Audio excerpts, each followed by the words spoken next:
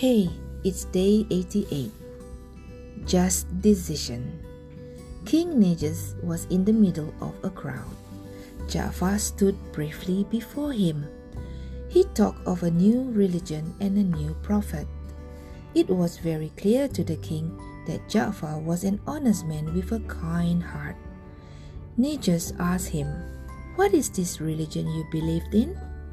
Ja'far answered, "Your Excellency, we were evil people. We used to worship idols and commit all kinds of crimes. We used to neglect our relatives. We used to mistreat our neighbors and oppress the weak." The king listened attentively to him.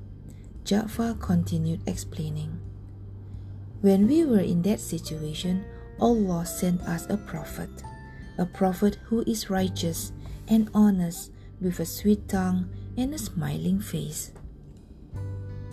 He taught us to worship Allah and not the idols. He taught us something which we did not know." "Tell us what he taught, so that we can also know it," said Najas. Ja'far continued after this encouragement. "We learned from him how to speak the truth. We gave up telling lies. With his light, we have become trustworthy people. We have started to look after and care for our relatives. We have established good relationships with our neighbors. We have stopped murdering people. We have learned not to oppress or kill women and girls. We have spread our protective wings over them. With his help, we have given up bad morals, ill manners, theft, and gambling. We have stopped taking false oaths. We have learned how to speak up against injustices." The king, whose interest was growing, said, "And what else?" Ja'far continued, "Because of all these things, these men opposed us and oppressed us. They tortured us. They prevented us from worshipping Allah.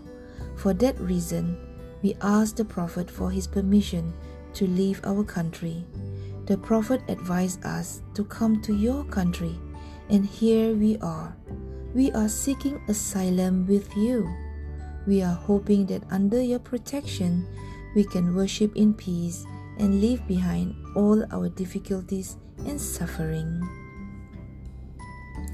The king liked what Ja'far said. He asked, "All right, do you have anything with you from the Prophet?" Ja'far said, "Yes, we do," and took out some pages from the Quran and started reciting them. As he read, tears started coming down the cheeks of the king. The tears, which wetted his beard, was a sign of his belief in the Prophet. The monks were also excited. They had read about the characteristic of the last prophet in their books. The signs matched the reality completely. They had tears of joy. So this was the expected prophet. He had come in Mecca. Aware of this, the king turned to the pagans and said, "I swear to Allah that I will never surrender them to you. I could never think of harming them. Be gone with you." The pagans did not want to believe what was happening. The king returned the gifts they had brought. He turned to the Muslims and said, "Go and reside in the best part of my country and live happily. Happiness and peace of mind are your rights." While the Muslims settled down in the security of Ethiopia, Islam was spreading everywhere by word of mouth. People now heard that the last prophet, named Muhammad sallallahu alaihi wasallam, had come and was living in Mecca.